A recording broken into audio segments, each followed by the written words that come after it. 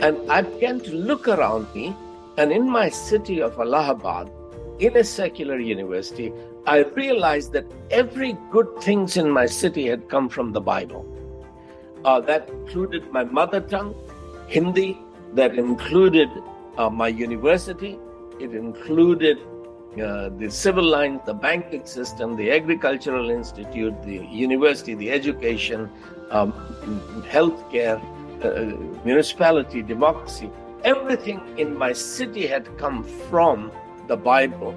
And that's what began to see that, okay, if this is the book that has already blessed India, then I must study it.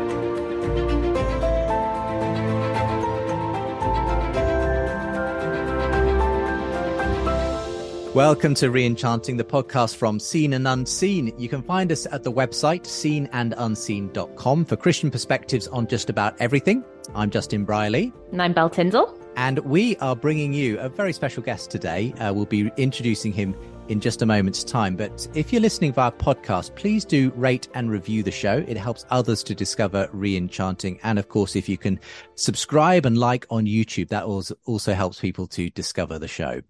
Yeah, believe it or not, we are approaching the finish line for season 1 of Re-enchanting. And so towards the end of this episode, Justin and I are going to be speaking, taking a bit of time to reflect over the amazing guests we've got to speak to and some of the wonderful moments that have come out of season 1. And last but not least in this season is Vishal Mangalwadi, a social reformer who's been described as India's foremost Christian intellectual. He's the author of books including The Book That Made Your World, How the Bible Created the Soul of Western Civilization, and The Book That Changed Everything, the Bible's Amazing Impact on Our World. Yeah, so we'll be talking to Vishal about how he believes the Bible has shaped the West and his home country of India, and why he believes the Bible is the key to re-enchanting culture today. So welcome along to the show, Vishal. Thank you very much for having me, and I really appreciate your initiative.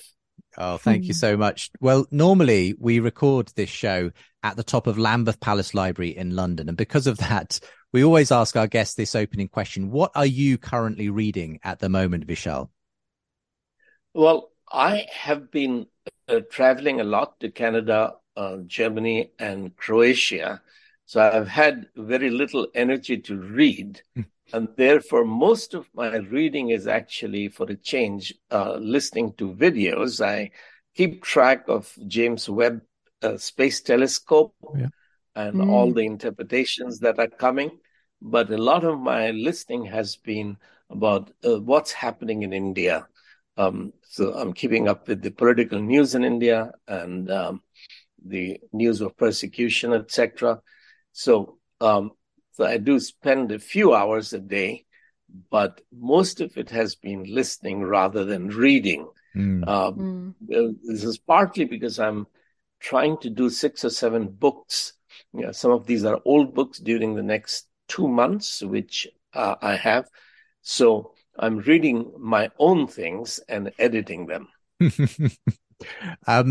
When it comes to the books that you have written, obviously some of your best known books are on the subject of the Bible. And I wondered, growing up in India, when did you first run into the Bible? Do you have any memories of first hearing or reading the Bible yourself, Vishal? Yes. In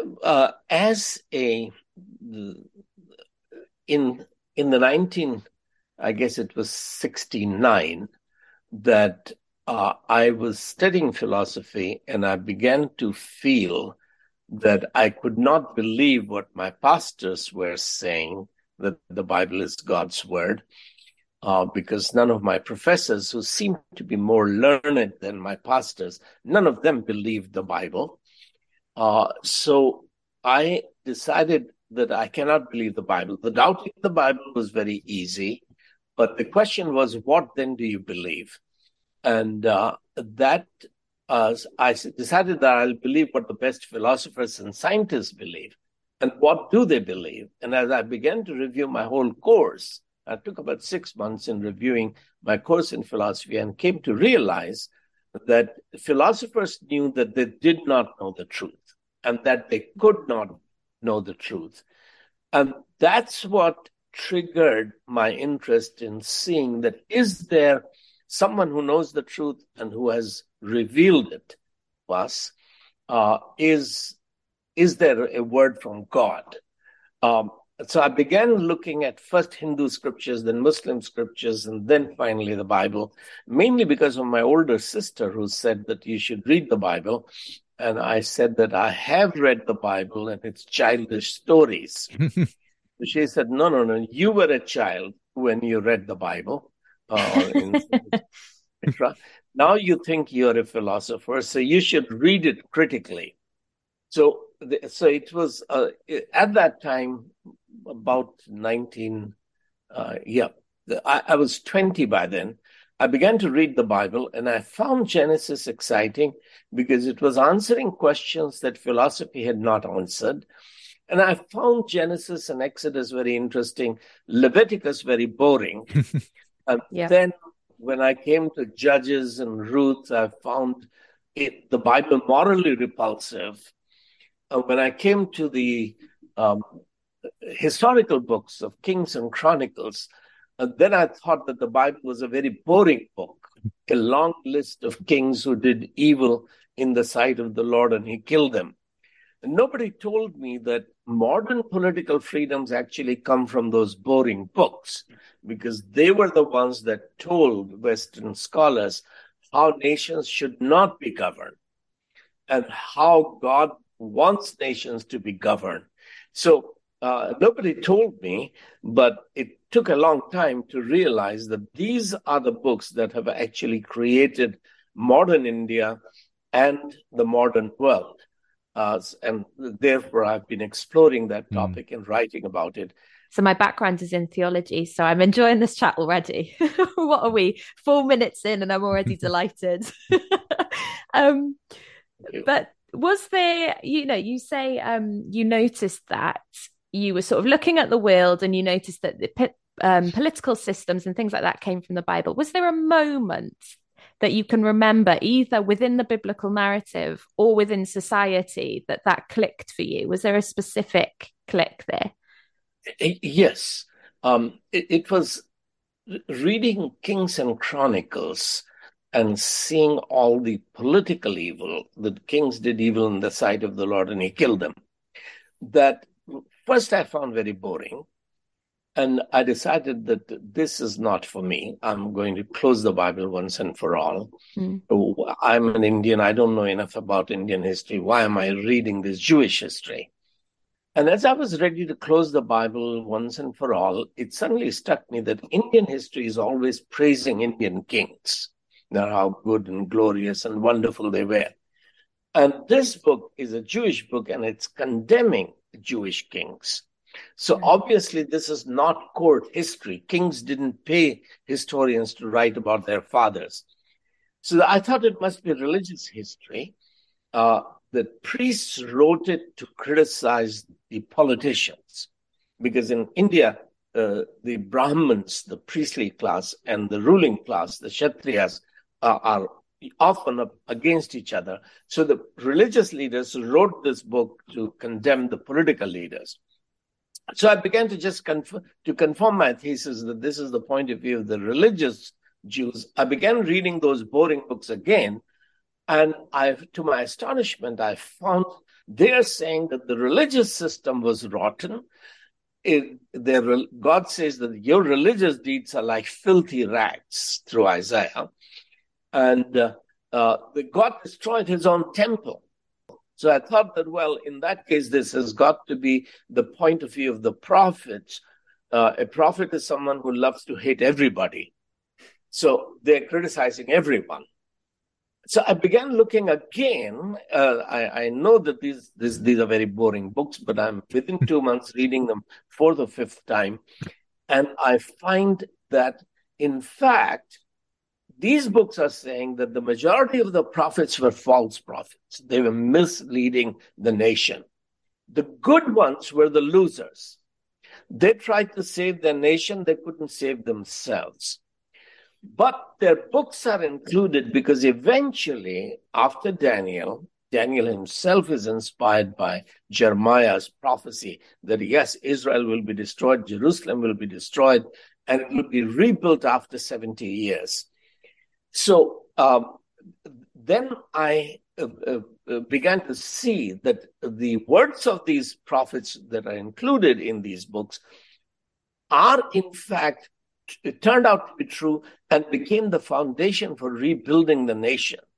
So the question was that the books actually are claiming that this is God's interpretation of Jewish history. It's not the Jewish interpretation. So even if that is true, why should I, as an Indian, be reading God's interpretation of Jewish history? That's when my scales fell and I realized that Abraham, Isaac, Jacob, they were called not because they were good, great, wonderful people, because through them God wanted to bless all the nations. So God said to Abraham, you follow me and I will bless India. I will bless all the nations through your offspring. So has God done this? Is this really God's word that he will bless India or England or Africa through Abraham's descendants? And I began to look around me, and in my city of Allahabad, in a secular university, I realized that every good thing in my city had come from the Bible. That included my mother tongue, Hindi, that included my university, it included the civil lines, the banking system, the agricultural institute, the university, the education, healthcare, municipality, democracy. Everything in my city had come from the Bible. And that's what began to see that, okay, if this is the book that has already blessed India, then I must study it. And it was then when I began this investigation, I found that modern India is a creation of the Bible. And I'd love to come back to, there's so much to potentially unpack there. I mean, just, the starting point you made about, that your language, Hindi, came from the Bible. That doesn't sound, at first glance, like, you wonder how that can be, but we'll come back to that. Before we get into some of the theses that you've mentioned there, though, in the way the Bible has shaped India and the rest of the world, tell us a bit about yourself, because you've already mentioned, I guess, this encounter with the Bible as a young man. That, I guess, was as you were starting to take Christianity seriously. You kind of really have been at the forefront of social reform in your life as well in India, and that even ended up in prison. Tell us a bit about that and what the situation was like for you in that at that time, and likewise how the situation continues to be for Christians today in India. Yeah, well, once I realized that the Bible is actually God's word and I should live according to it, the God's heart for the poor and the oppressed, because that's how the Bible really opens in Exodus, that Israelites are slaves. They're crying out against slavery, and God sends a deliverer, that slaves can become a great nation in a land flowing with milk and honey, with shalom, liberty, peace, justice, that God has a heart for the poor. And that's what Jesus said, that as a Messiah, he has come to set the captives free. A bruised reed he will not break. A flickering flame he will not quench, until he establishes justice on earth. So the kingdom of God is justice on earth. The justice and righteousness are the pillars and foundation of God's kingdom. So that's what Christianity is all about. And that inspired me and my wife to go and serve the poor. We were married in 1975. 6 months later, we went to a farm that my father had bought when I was born. And we began to live there and understood. I was writing my book, The World of Gurus, at that time, but we be also trying to understand poverty and what can we do. So out of that grew our service to the poor. And in 1980, there was a hailstorm which destroyed wheat crop in about 100 villages, and also the roofs of the poor, because the poor people made handmade tiles. As we began our service to the victims of hailstorm, I'll not go into the details of the story, but I was thrown in prison. And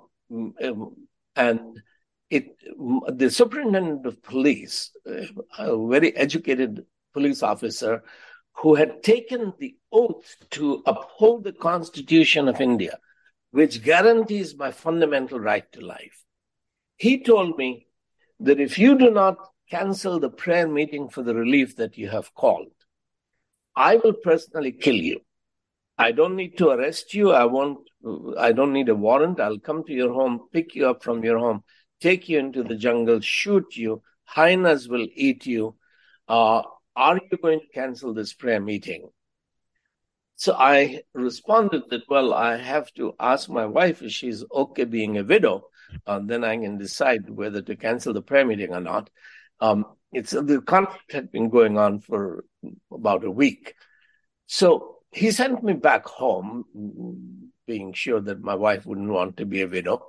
But anyway, we decided that we cannot cancel the prayer meeting because they've already stopped our work, relief work. All that we are saying is that victims should come together and pray. Maybe the government itself will do the relief work and we wouldn't have to do it.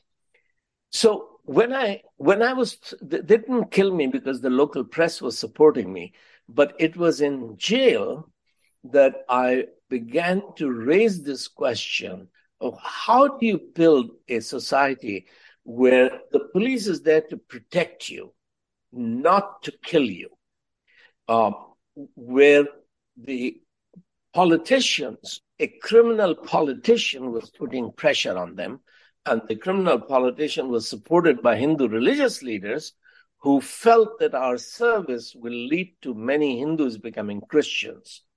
And that was the background. So how do you build a society where the oppressed are free to choose their religion? They're free to pray. And the prayer meeting, the particular prayer meeting they wanted us to cancel, was not a sectarian Christian prayer meeting in a church. This was the local Gandhi ashram, state-funded Gandhi ashram had invited us to hold a public meeting, as Mahatma Gandhi used to organize public prayer meetings, just getting the victims to pray for relief. So how do you create a free society? That was the question that triggered some of these studies and inquiries, that how do you reform India? But right now in India, there's state-sponsored persecution happening in the northeastern state of Manipur, where almost 370 churches and church-related buildings have been burned. 30,000 Christians are homeless. At least 75 Christians have been killed. So how do you build nations? And this kind of engagement did earn me the title of being a social reformer. But of course, I've been studying how was England reformed and how was Europe reformed and America, etc. And the idea is to take these lessons from European history to the world. And you that question, how do you build a state where people are, you've spoken about the Bible being for justice, righteousness, compassion, peace, wholeness, all of those things. What about critics of the Bible who actually equate it more with immorality? I saw the BBC News, they reported that this week in Utah it's been banned in certain primary schools for its violence. But you've given your whole life, it's your life's work to sort of say the opposite, to show the opposite. Can you tell us why that has become so important to you? Yes. In the USA, it was Thomas Paine who wrote the first frontal attack on the Bible. It was published as The Age of Reason, but it was published in 3 parts. 1805 was the final part of The Age of Reason. which was showing the Bible is full of contradictions, absurdities, immoralities, etc. And people like Richard Dawkins and all have been highlighting that the God of the Bible is a monster. Okay, so you reject the Bible as has America and Europe. What are you going to put in its place? This is where the Great Books project of Encyclopedia Britannica became important. Mortimer Adler, who grew up as a non-observant Jew, at the age of 14, he started reading Aristotle and then Aquinas. And he teamed up with Robert Hutchins, the president of Chicago University, and Encyclopedia Britannica paid them create the great books of Western civilization. This was the humanist canon that let's reject the Jewish Christian canon of the Bible and let's choose the best and the greatest books of Western civilization. And they created this initially 54 volumes, which became 60 volumes of all the great literature from the West. Now, that project went into complete shambles by 1980s because Mortimer Adler, who grown up as a liberal Jew, himself converted to Episcopalian faith at the age of 84. Adler realized that if you rely on the humanist wisdom, the best of humanist literature, you have a lot more contradiction. And this is where Alan Bloom's book, who was also in Chicago teaching for 40 years, so Adler and Hutchins and William James, these were important philosophers in Chicago University. So was Alan Bloom. And in 1987, he published Closing of the American Mind. And he pointed out that 40 years ago, when he went into Chicago University as a teacher, students wanted to study great books of Western civilization, great music, great arts, great architecture. But by the 1980s, as he was preparing to retire, students were not interested in Western literature, Western classics. Parents were not interested in their children wasting their time with humanist wisdom. University was not interested in teaching the great books. Why not? He gives two reasons. One, all the great literature of the West is in fact based upon the Bible. If you don't know the Bible, you can't understand Milton and even Isaac Newton, but Dickens or Bunyan. You can't understand these great writers, great artists. You can look at Rembrandt's painting of the prodigal son. It'll make no sense to you if you don't know the Bible. So you can't understand Bach or Beethoven or anybody else. You can't understand music or architecture of the West if you don't know the Bible. But the second reason, which Alan Bloom points out, is that it is the openness, so-called openness, which means relative truth, that let's look at everybody, everyone has their own truth. This openness is what has closed the American mind. This is the heart of Alan Bloom's thesis, that everybody is true when they're completely opposite to each other, means that nobody has the truth. If nobody has the truth, why should I bother studying them? So the rejection of the Bible has actually closed the Western mind. It's funny you mention Alan Bloom because I've got a quote from him here. And I think he said words to the effect that, you know, if you didn't have the Bible, you would need a book of equal seriousness, you know, to replace it, as you said. And that project sort of failed, didn't it? I think he also said the Bible is not the only means to furnish a mind, but without a book of similar gravity, read with the gravity of a potential believer, it will remain unfurnished. I suppose the next question is, what are we losing as we fail to read the Bible any longer? I mean, is it just that our cultural references go, that we don't realize that the Milton, the Shakespeare, and everything else was based on the Bible? What else do we lose as we lose that familiarity with the Bible? Well, the people who have been discarding the Bible have actually been sawing off the branch on which the whole of the Western civilization was sitting. So, and this is what had been understood by the end of the First World War that we are actually sawing off the branch on which we are sitting, and down we came, and at the bottom was not a bed of roses, but barbed wires. So it is not the Bible that is disintegrating, but it is the Western civilization, the secular atheistic mindset, which is making a fool of itself and disintegrating the Western civilization. Because as Tom Holland is pointing out, that the humanists boast of relying on human wisdom, but every good thing that they talk about, the dignity of man, the human rights, etc., actually comes from the Bible. It's the same thing with Jordan Peterson. So what happened to Mortimer Adler, realizing that all the great ideas in the West came from the Bible, and you reject the Bible, you have actually destroying yourself, not the Bible, because yes, the branch was cut off, but the tree will bear new branches. New branches will sprout and flower and fruit. What would be destroyed is Western civilization, not the Bible.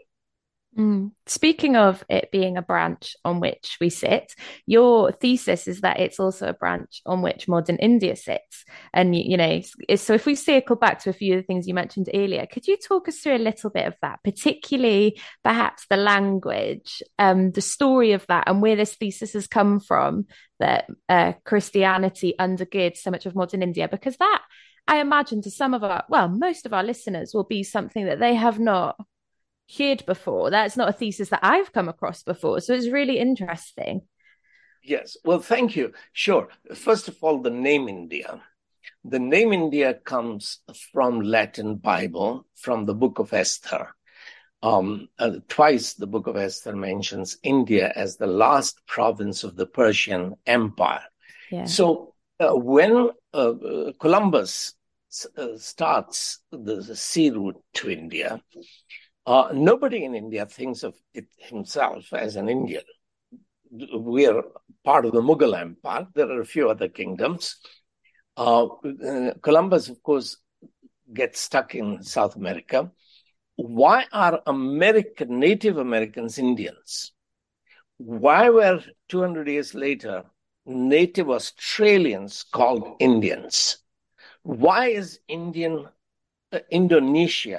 Indian Asia? So wherever Europeans were going, they were finding India. Because no geographic entity or political entity called India ever existed. Right. So it was the European mind that was fascinated by India, because reading the Bible, they assumed that India was the end of the world.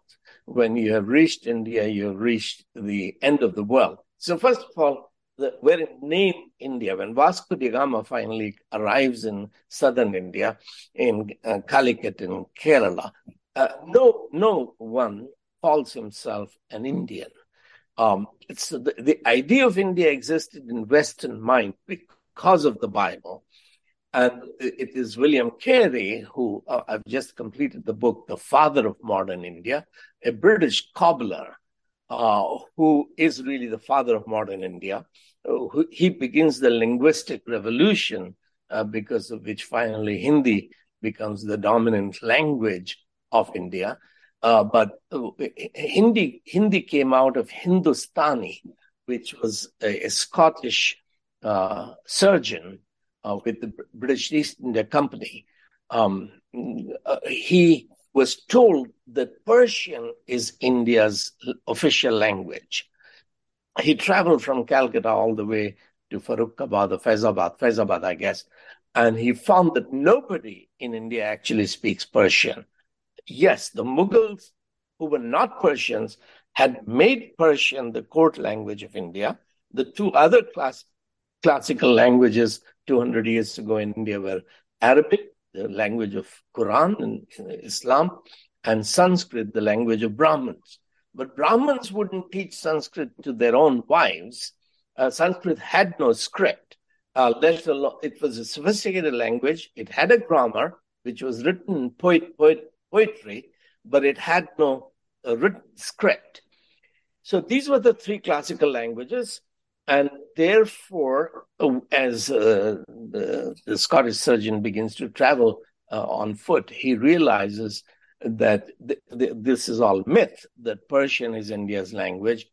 And he decides that Hindustani is India's language. And he creates modern Hindustani, out of which Henry Martyn, who comes from Cambridge, Henry Martyn in Kanpur creates Urdu, which is the state language of Pakistan now. So Urdu came out of Hindustani. In reaction to that, then Hindi was born in Allahabad and Varanasi. Allahabad is my hometown. And it was an American Presbyterian missionary, Reverend S.R. Kellogg, who really created modern Hindi grammar. And it was another Presbyterian missionary in Varanasi, Reverend E. Greaves, who popularized Devanagari script. So all of Indian languages, the vernaculars being transformed, was work of Bible translators. That linguistic revolution is what began with Martin Luther in Europe. All of the modern European languages were a product of Bible translators. So are all of the Indian languages. Over 100 languages have been, these are vernacular dialects that have been turned into literary languages by Bible translators.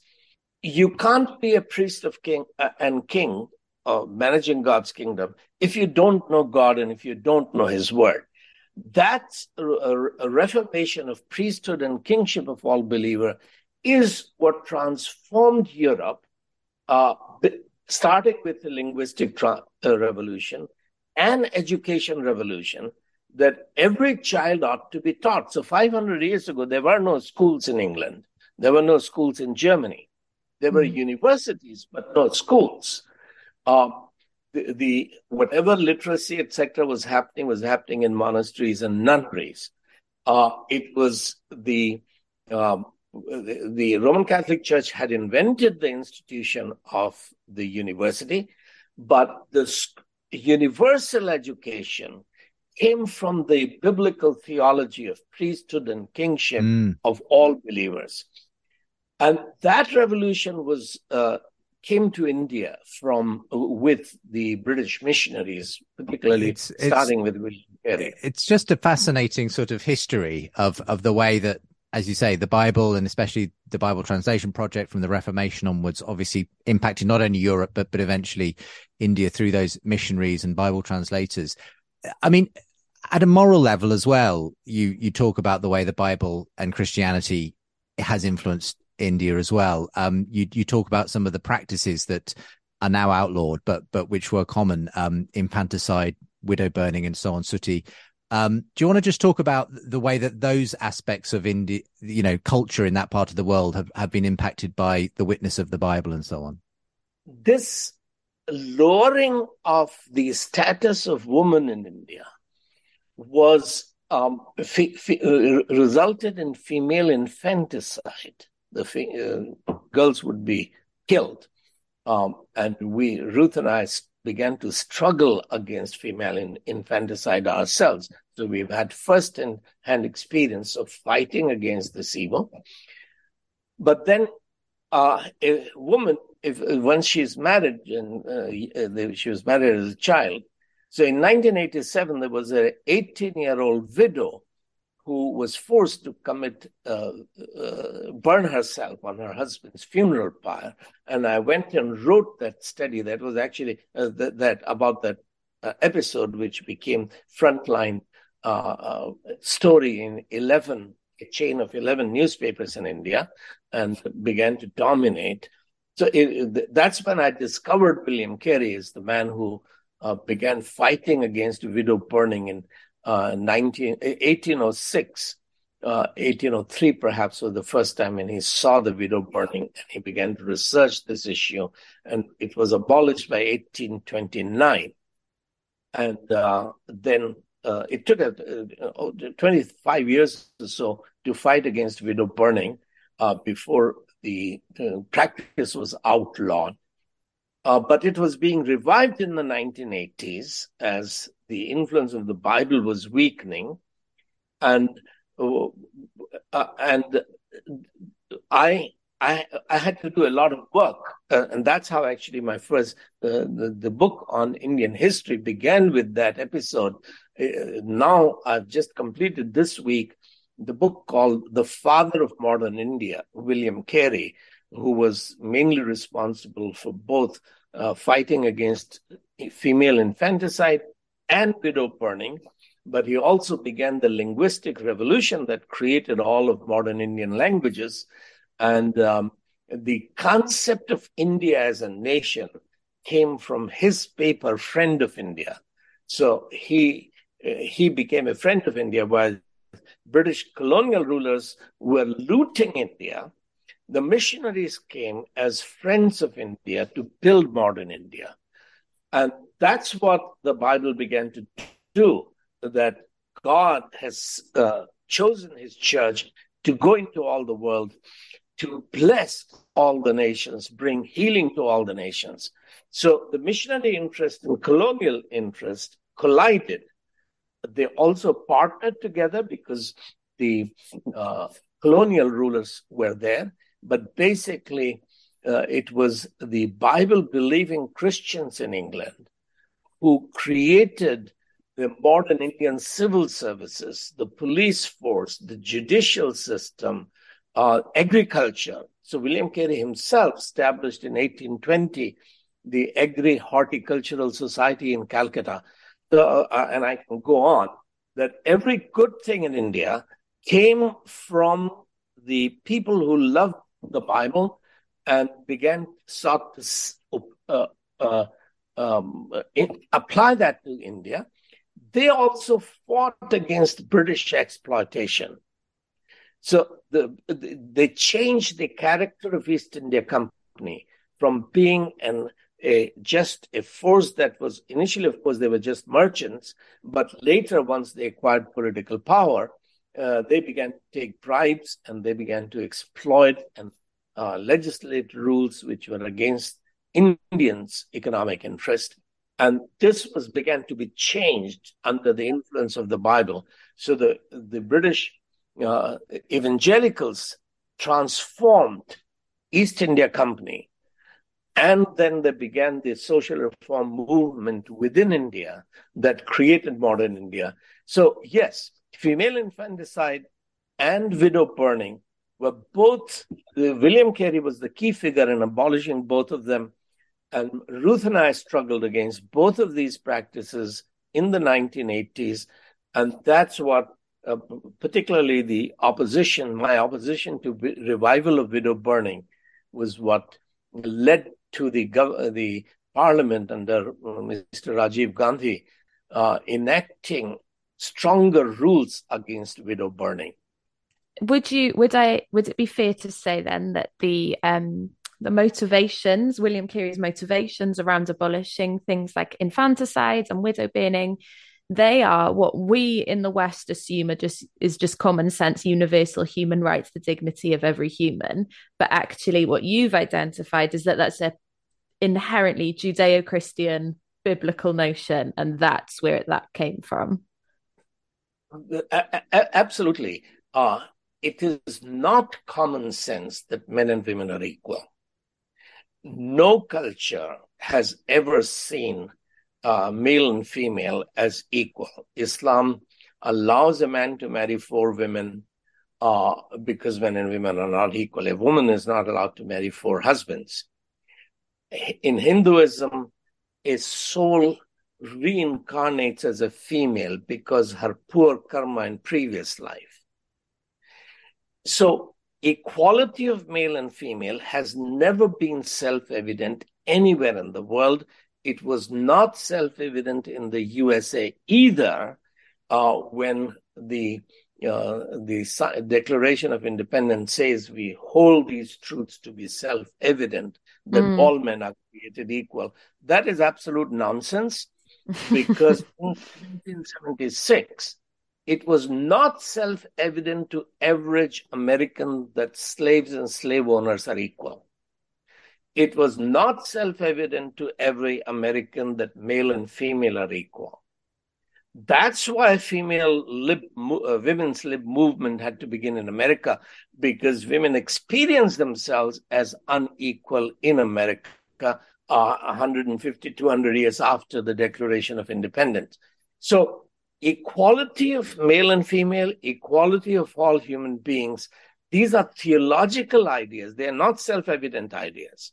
And this is what Tom Holland is pointing out, that you've borrowed these ideas from the Bible, and you take the credit that, our brains invented this idea that male and female are equal and all human beings are equal. These ideas depend on the truth that God made man in his image, male and female. The Bible is the seed which the kingdom of God comes when the sower sows the seed. The truth is sown, and it takes time for the seed to bear fruit. Particularly, a crop can be harvested within 6 months or 4 months. But when you plant a tree, the seed takes a long time to germinate, and poorer the quality of the soil, longer it takes for the seed to germinate and then to bear flowers and branches and fruit.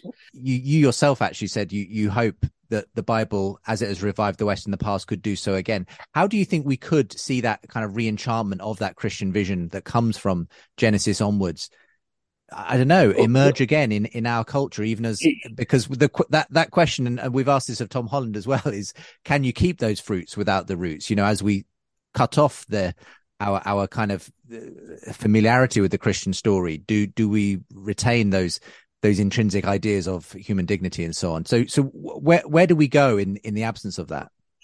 Well, that is obviously the important question. And the first part of the question, Jesus answered in his parable, the second parable of the sower, that a man sowed good seed in his field, but when the seed sprouted, there were also weeds. And how did this happen? Didn't we sow good seed? And the master said, well, the enemy did it at night. So there is another power that is active in this world and sows the false seeds. So the servants asked, should we pull out the weed? And the master said, no, you must tolerate. Tolerance is important. Let both grow. There will be judgment, but until the final judgment, the sinners will persecute the saints. That's what's happening in Utah, where the foolish education is saying the children should not be taught the Bible. That's intolerance. So the sinners will persecute the saints. Saints must love and serve sinners. Share the truth with them. Their hearts are also soils. You plant the truth of God's word, and the time will come and they will accept the truth. This conflict continues until the end. There will be in the end a final judgment, because there is a transcendent God who is on the throne and who will assert his kingdom, establish his kingdom, which has begun. So how do we change the future is your question. Well, whole of modern Europe and modern India was created by the idea of the education that Jesus came to bear witness to the truth. He baptized the church with the Spirit of truth. He sent the church out to disciple nations. A disciple is a learner. A disciple maker is a teacher. The church's role is to disciple, which means the church's role is to educate the nation. That's why the church began to educate everyone. And in England, as you travel around in every village, you see that there was the parish, the church, and the parish school, where the priest was in charge of educating the child. This was the implication of Luther began the second education revolution, that church should educate. Now, in Europe, it was after 1832, after Napoleon, that the church surrendered Ministry of Education to the state. I'm not sure when this happened in England, but I have studied a little more about America. So the answer to your question, what do we do? The solution is simple, that the church has to take education back from the state. State is not an institution baptized with the Spirit of truth. The church is baptized with the Spirit of truth. Church is the pillar and foundation of the truth. The church in Europe and in America has abdicated its responsibility to disciple nations, and it has become too individualistic that we are here to save individual souls, take them to heaven. Discipling nation, discipling United Kingdom is not our job. We are a pluralistic society. Yes, of course, you are a field in which the seed planted by the Satan and seed planted by God both have to grow. You have to tolerate. Tolerance is one of the greatest gifts that biblical Christianity brought to Europe. So when everything that John Locke wrote in his letter concerning toleration, every good argument came from Martin Luther. He quoted Martin Luther, but the humanists wouldn't acknowledge that the Luther is the source of tolerance in England, in America, in all over Europe, as well as in India, that it was the Bible that brought tolerance. So yes, we must tolerate, but state as an institution which is not baptized with the Spirit of truth, that's not to say that everything the church says and believes is true, but it is church's job to seek truth, to repent when it is teaching falsehood, and to believe, seek what is truth, bear witness to the truth. This is church's job. So the solution is for the church to take education back. And in our proposal for the third education revolution, we are proposing that every little church in every village in England can become a university better than Oxford and Cambridge. Because a church can have 15 students coming to the church, but 15,000 professors can come to the church every day online. And these would be experts from all over the world who can come into the church, and students have an option to choose what to study. So yes, for financial reasons, historical reasons, we have the system of education that we have today. But now technology makes it possible for every little church to become a university better than Oxford and Cambridge.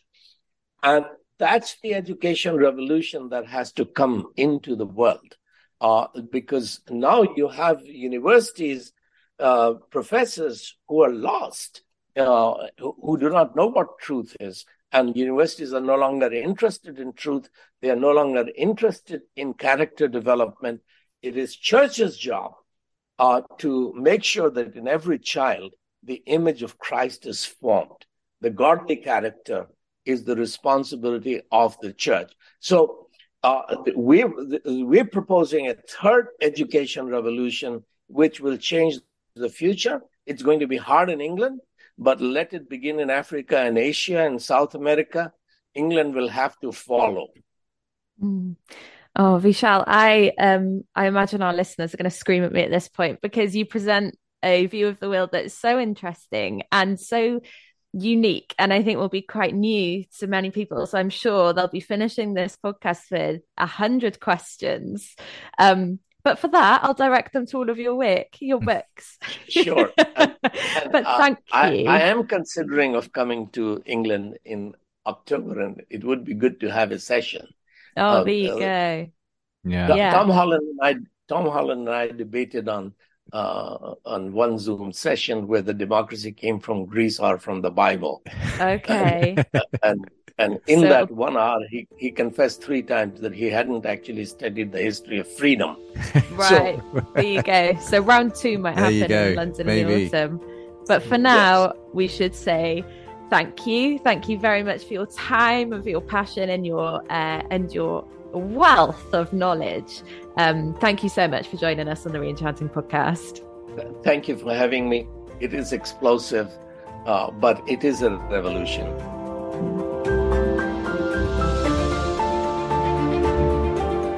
Well, there we are. That was the final episode of the first season of the Re-enchanting podcast. It's been a very varied and interesting set of guests. 10 guests, I think, who have joined us, Belle, over the last couple of months. So, I thought we could maybe take a moment to sort of decompress and have a little bit of a think about what happened. Any particular kind of highlights that stood out for you over the 10 guests that we've heard from over the last series? Yeah, I think a few.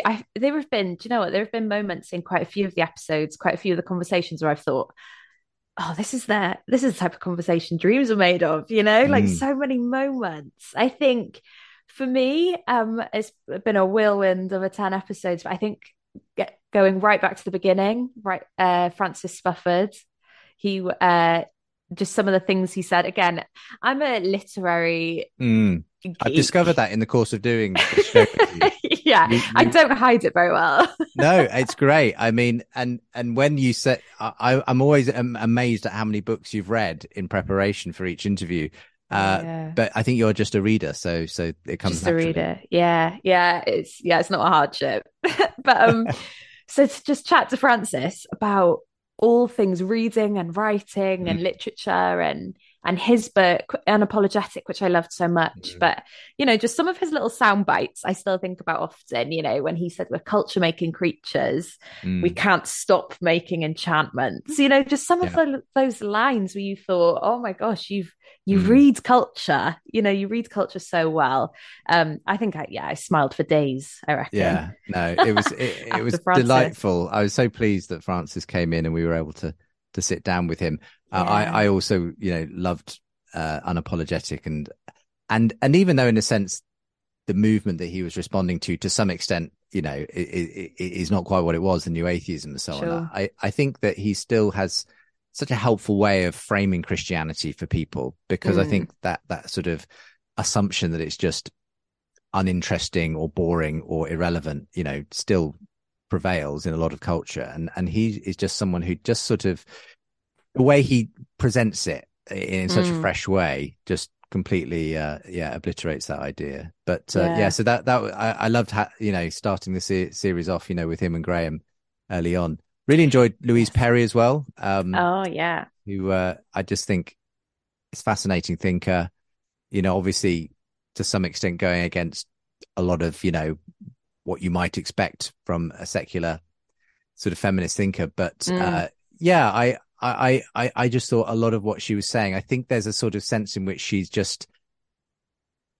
somehow, I was encouraged by the fact that she has given, as I see it, a lot of women the opportunity to say, no, this isn't working. This sexual revolution thing, we were sold something which actually, and I say that as it's not just women, it's for men as well, that I think sometimes you need someone like that to sort of call it out and say, actually, if this isn't working for us, if the more we press the freedom button, the more miserable we are at the other end, maybe there is sort of some wisdom in this archaic idea of Christian monogamy, and I just thought it was fascinating to kind of hear that. And I think a lot of people are actually listening to her, be they Christian or not, I think there's a lot of interest in that. Yeah, the thing with the Louise episode is now I have 100 more questions and 100 more thoughts for her. But that's the sign of a good good conversation. Well, what I liked about that was that I thought the engagement between both of you was superb. That obviously I think you appreciated a heck of a lot about her book, but you didn't go along with everything, and it was great to hear you sort of be able to ask some of those questions and push back a bit as well. It was great to be able to. She's a wonderful person to have a conversation with. Absolutely. Tom Holland's come up like several times in many episodes, not least this one. I think he comes second only to Nick Cave. Exactly. We could play bingo, couldn't we, with how many times Tom Holland and Dominion get referenced and Nick Cave and his book get referenced. But But I really enjoyed, though. I mean, I've spoken to Tom a number of times in different contexts, and his episode, I just thought again reinforced what an amazing thesis he has and how interesting it is, and kind of so relevant to the moment we're in. But I think maybe and a lot of listeners actually commented on this. It was the last 10 minutes of the interview that were maybe the most interesting. What did you think? Absolutely. I've had so many people, friends of mine, some who are Christian, some who aren't, say that they want to bottle those last 10 minutes. And I've been trying to think, I think after 50 minutes of Tom just being the genius that we all know and love, and we love that about him, those last 10 minutes felt so personal and human. And again, some of the things he said about, everything, I can't believe what I want to believe, but I crave it so much. All of that was so human. And I think spoke to probably what a lot of people are feeling. So yeah, those last 10 minutes of the Tom Holland episodes, a triumph. I think I laughed the most during Lord Michael Hastings' episode, because he's just like the most gregarious, fun character that almost I've ever met. It was wonderful. I was listening to it in the car with my wife, and I was like, the number of times that the mic distorted because he let out some bellowing laugh. Yeah, and leant back in his. I just did an impression. That was silly, but leant back in his chair. And his willingness to do those impressions as well of Americans and Irishmen and all sorts of things. I forgot about that. Yeah, you're right. His, I think his Irish was much better than his American, if I remember right. But it's a wonderful character, and I just loved everything he had to say, and the way he actually brought it down, to earth, about the way in which that big vision he had of, as a 16-year-old, of bending the power of the prosperous for the potential of the poor. That was very well done there. Very well remembered. It's gone in. It's stayed. It's the alliteration. A master of alliteration. Yes. Yeah. But the way that he has actually done that in his life, I just was bowled over, and the way that obviously his Christian faith has spurred him on in that. So lots of great memories, and that's probably only took us to about halfway through the series. But yeah, probably. Then we had the utterly mind-blowing Marilyn Robinson, and I feel like I'm not qualified to say what I thought about that episode because I'm still figuring it out. Every time I've listened back to it a couple of times now, and each time there's like a different thing that I'm like, oh yeah, what an interesting way of putting it, and a different sort of take on it. And I mean, one of a good atheist friend of mine on Twitter said he just absolutely loved that episode, and that's always the mark of a good episode as far as I'm concerned, when you're talking about theology and Christian things, and an atheist enjoys it. Really enjoyed that. So a force of nature. It felt like a real honor. That one felt like an honor. Absolutely. Yeah. And Jennifer Wiseman, Jennifer was wonderful as well. Just a completely different take on the universe and everything else. I loved the way that I think what came across most powerfully to me was as she looked at the vast expanse of time, and our tiny little moment in it, the way she sees this as sort of speaking about the glory of who we are, that we are able to do science, to see ourselves at this moment in the universe. And that doesn't, one of the things I asked her was, is this not an argument that we are so small we're insignificant, kind of thing? And she just sort of turned that on its head, I think, and said, no, I think it's an argument that we've got this incredible privilege of living in this moment when we can, witness the glory of God in the heavens around us. Yeah, it's like we're a good kind of small. There is a good kind of small, and we are it. The Dr. Jennifer Wiseman episode, that I loved it from beginning to end. And I think that was my most surprising episode, because I have no background in science, let alone astrophysics and astronomy. So I kind of thought it would be, I'd have to sort of pretend, if you know what I mean. And not at all. She's made me look at the night sky differently. Yeah. I've started hating light pollution now. And I blame her for that. So my most surprising episode. I loved every minute of our conversation with Jennifer. Yeah. I think one of my favorites for sure was Paul Kingsnorth as well, who, again, we've had a lot of feedback to. And I just think because he's got a fascinating story, and he's a poet at heart, but he's also obviously a very deep thinker, and just has fascinating thoughts on everything, really, from everything. AI to wild saints to to atheism to Buddhism, Wicca. I just think it's just fascinating to just listen to him talking about things, really, and that's what I enjoyed about that episode. He's such a because I've read a lot of his stuff and it's weighty, it's daunting, it can be a bit doomy, and but his voice through it all cuts through it because he's so pleasant, and like you say, he's a poet, he's romantic, he's so enchanted with so much that he's a wonderful guide through what can be some really scary topics, and I very much appreciate him for that.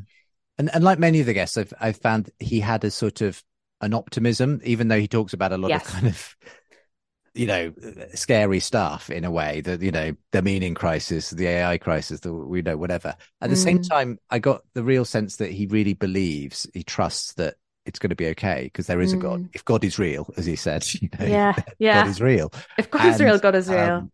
And so for me, actually, it was quite a sort of affirming kind of hopeful kind of thing, because in a way his own story is the most unlikely of converts, and I think for me it kind of makes me feel, actually, there can be a different story. If it can happen to Paul, it could happen to anyone. It can happen to anyone. And he's so funny with it as well. Just a great episode. And of course I can't not mention Bishop Graham Tomlin, not just because he's my boss and I'll be seeing him tomorrow morning, but because this he laid the foundation so perfectly, didn't he, in that first episode, that pilot episode, and he was so gracious because that's the first podcast episode I've ever hosted.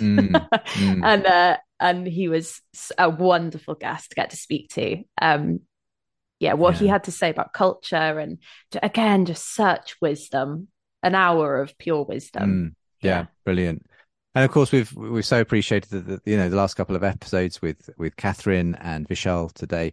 So it's been a great way to kick things off. If people want to send in their feedback, of course they can do that, by responding to us on social media and that kind of thing. I guess they can do that via the website as well. I'm sure there's a way of contacting on Seen and Unseen. Absolutely. Head to Seen and Unseen. There is a contact us page there. We would love to hear. Because for me, these conversations have done exactly what they intended to. I've been re-enchanted again and again and again in places I didn't even know I was disenchanted, So we would love to hear stories if that's also been your experience of listening in on these conversations. And likewise, if you think there are guests that we may not have heard of, that now that you've got a flavour of what we're trying to do here on Re-enchanting, give a sense of how in all areas of life the Christian worldview can speak to and re-enchant a secular, often materialistic culture, and perhaps of someone who fits that bill, then why not tell us about them, and perhaps we can have them on in a future season of the show. But seenandunseen.com, and check out just navigate to the page where you can contact us, and we'd be delighted to hear from you. It's easy to find. So how about season 2 then? Should we do it? Season 2, I'm up for it if you are. Absolutely. Why not? There we go. We started, so we should carry on, I think. And it's been lovely to see it. A lot of people downloading, watching the videos as well. If you haven't yet, and we've mentioned this pretty much every episode, do share the podcast, do like and subscribe to the video, tell your neighbor about it, force your friend to listen to it. And we'll get the word out one way or another. And we look forward to welcoming lots of listeners and viewers back for a second season coming in the autumn. But we'll see who we have on the bill for that one. And we'll see you all at Lambeth Palace Library again soon. Indeed. God bless you. Thanks so much for listening and watching. See you next time.